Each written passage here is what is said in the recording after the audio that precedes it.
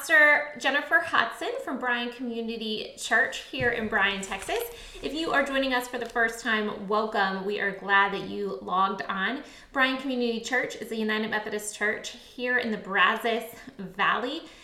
We are just 9 months old, and we are taking one day at a time to love God, love people, and share Christ's hope with the world. This is the time of the week in which I record the sermon that I preached the previous Sunday. And so I just want to invite you to be open to hearing God speak through the message.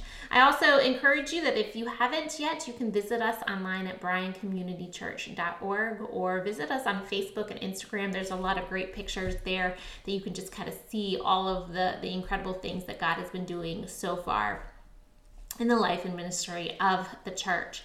But before I get into this week's scripture, what I'd like to do is just remind you, if you joined us last time, that it's the beginning of the school year for Bryan kids. This is their first full week going back to school. I know that I'm having a hard time getting up each morning to make sure that the girls get to school on time. So I can only imagine how our kiddos are feeling this first week back. Getting into a routine, it has got to be exhausting.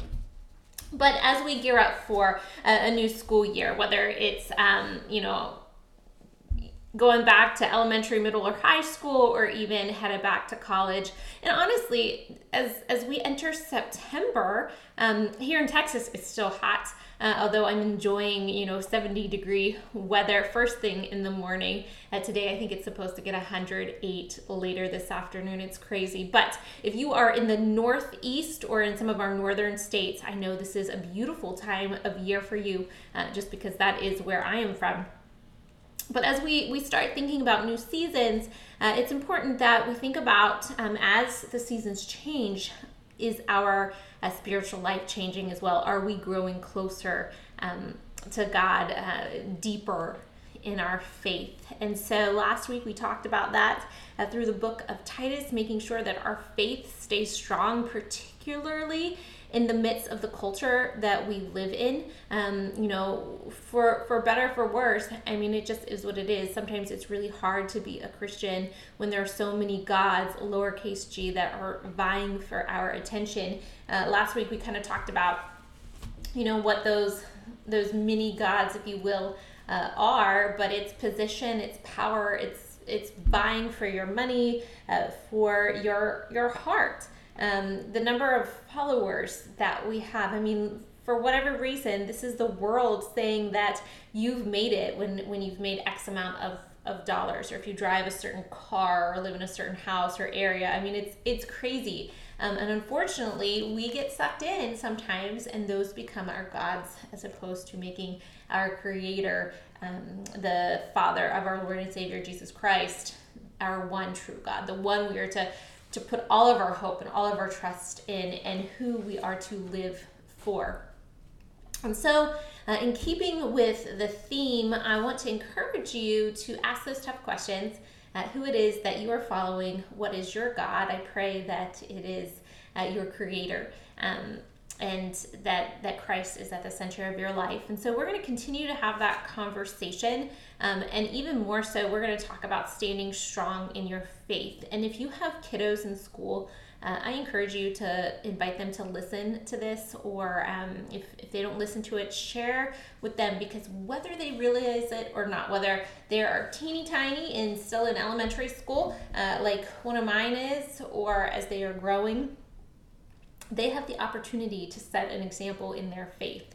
And the book of Titus, it calls for us to set the example starting in our home, and then taking it into the church and the community and the world in which we serve. So encourage your young folks that whether or not they realize it, they are setting an example for their little friends in the faith. Today we are going to take a look at the book of Daniel chapter 3 specifically.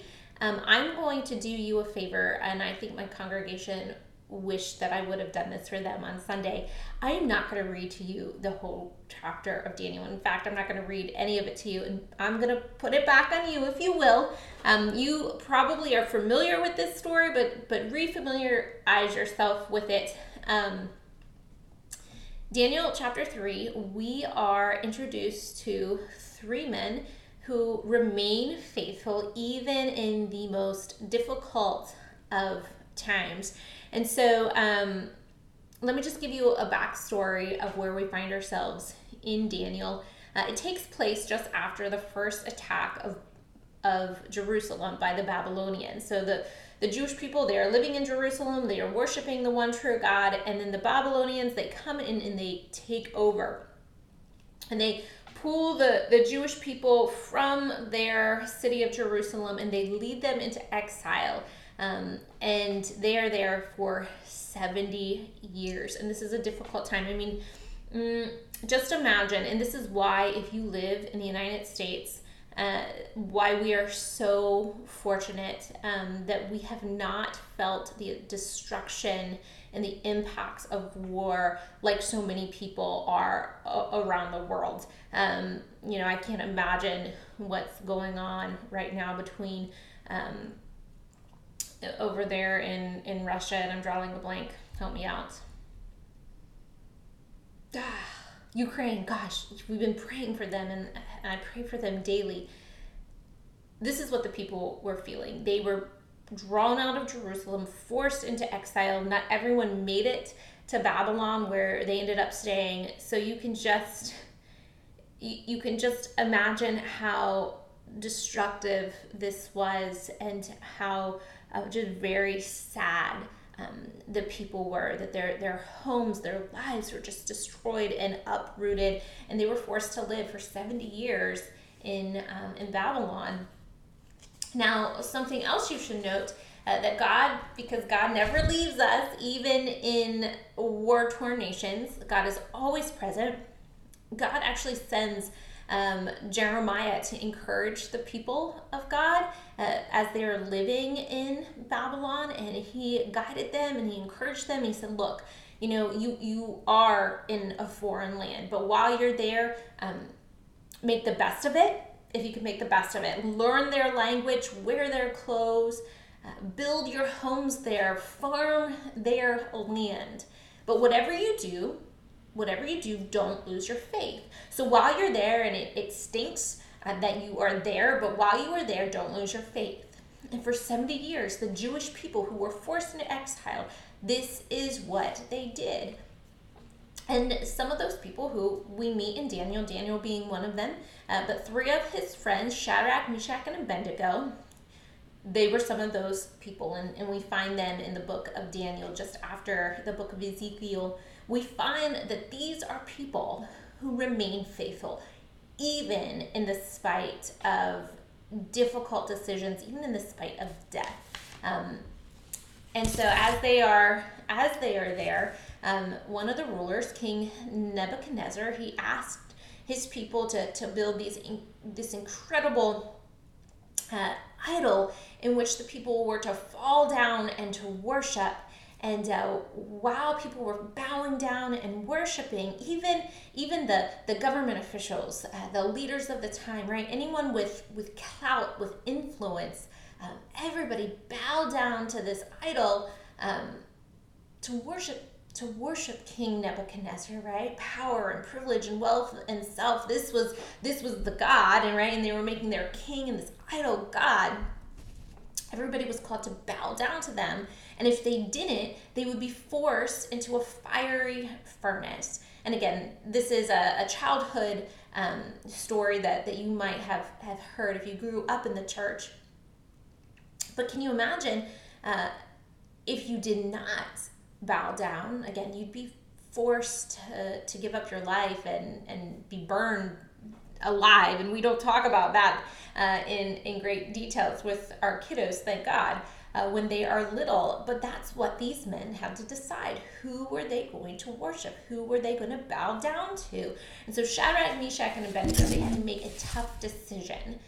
They had to decide whether or not they were going to bow down, or they were going to keep their God, uppercase G-O-D, first in their life. Now, have you ever experienced this? I mean, I'm sure you have, but just think about it. The pressure to conform to what everyone around you is doing. Everyone around you is choosing to go to the same place. Everyone around you is choosing to do the same thing. Everyone around you is choosing to say the same thing or to try the same thing, right? And this could be in school. This is why I say bring your kiddos. I mean, this happens in school all the time. Maybe go to the same party, have the same financial systems, make the same financial purchases in order to keep up with. Maybe it's the same school of thought, the same political party. Ooh, now I'm really getting into trouble. Or the same, and you fill in the blank. Have you felt that pressure? Because that's what the men were feeling. And here God is connecting to the folks back then and connecting to us now. Shadrach, Meshach, and Abednego, they were feeling these pressures to conform, to do as those around them were doing. But yet, God calls us to set ourselves apart. That if God is calling us to not conform to the world, let's not conform to the world. Right? Because as followers of Jesus, we are always called to be different. Think about it. We are called to worship, not little g gods, not mini gods, not our finances, not our homes, not our cars, not our vacations, not the political parties, not the places and the people that the world is telling us that we are to conform and be like. No, God is saying that we are to worship God, our Creator, and to put God first in our lives. I mean, he tells us to be different, to honor our parents and to honor the elderly, to love ourselves and to respect ourselves, to respect our bodies, to love our enemies, and to pray for those who persecute us. Now, this is different, but this is God, and this is who we are to be as a people of faith, right? To eat with the sinner, to visit those in prison, to care for the poor. So we have to ask ourselves, not only ask ourselves, but answer some pretty tough questions, just like Shadrach, Meshach, and Abednego had to ask and answer. One of those questions is, will we make ourselves uncomfortable and do what the majority of the world is not doing? You see, because these three men, they had a whole bunch of people around them, even the elite around them, bowing down to worship this idol that was built for the king. And that's hard. It's hard to be different, to do what everyone else is not doing. Are you willing to be uncomfortable? And are you willing to be set apart? Because as you choose not to do what the world is doing, well, people are going to notice, and you're going to look a little foolish. You look a little silly. Are you willing to be set apart and look different? And are you going to be so confident enough in your God to stand up and to speak up for him? You see, because King Nebuchadnezzar, he came and he asked Shadrach, Meshach, and Abednego what in the world they were doing. Right? They knew very well that they would be thrown into this fiery furnace. We are told that is 7 times hotter than any fire. And Shadrach, Meshach, and Abednego, they had to have enough gumption in them to not only choose not to bow down, but when confronted by the king, they spoke up. They spoke up for their God. They stood up for their God. In fact, they said, look, our God will save us. We have confidence that our God will save us. And even if God doesn't save us, we're confident in our God's plan, that God can use us in this moment for God's glory. Do we have confidence in God? That when we are faced with a difficult decision, when we are faced with a dilemma, whenever we know We know that people are going to laugh at us when we choose to go a different direction.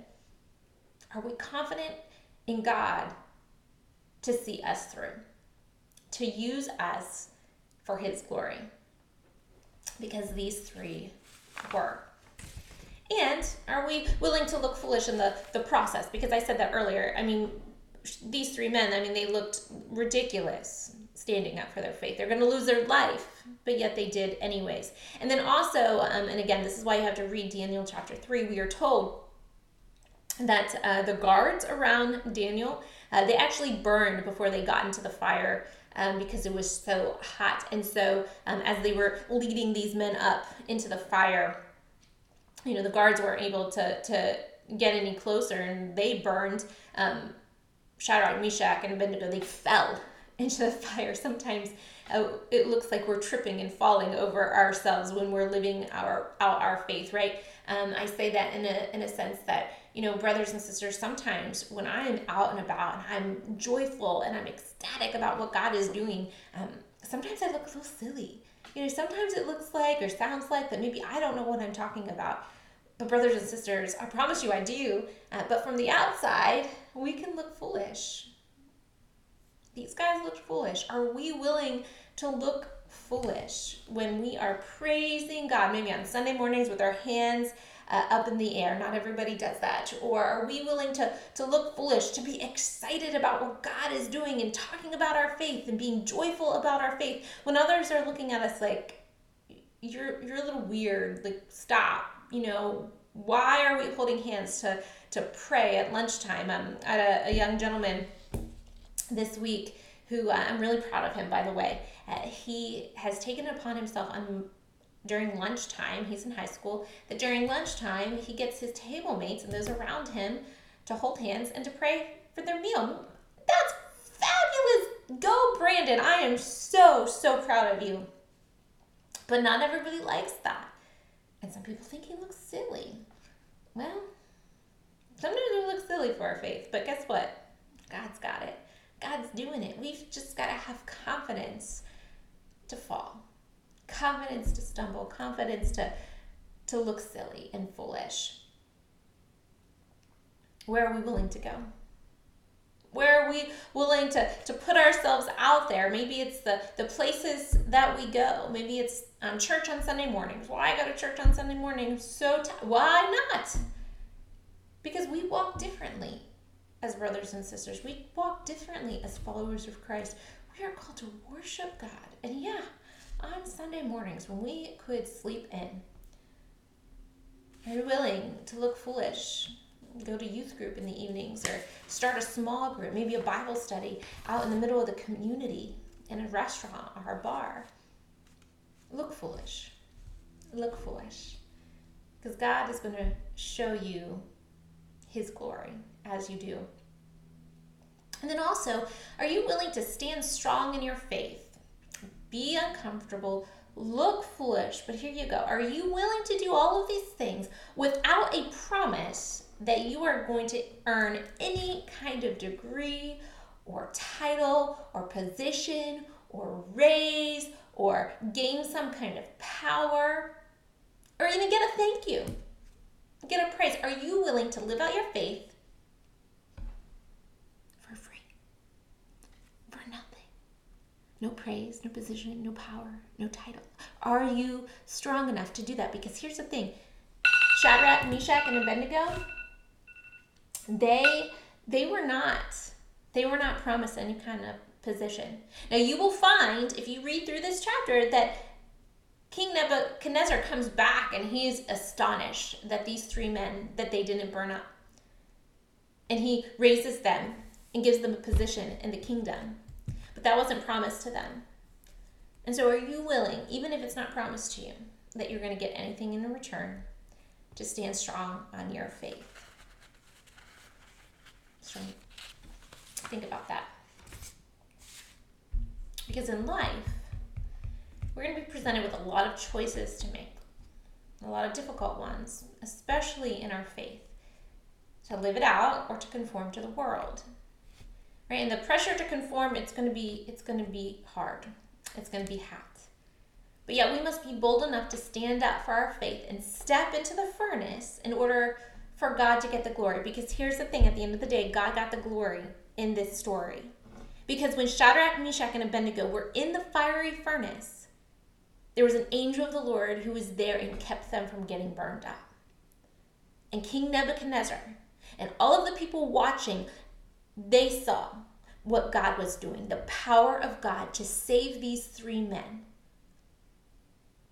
Are you willing to step in the furnace, all to prove just how big and mighty God is, so that God gets the glory?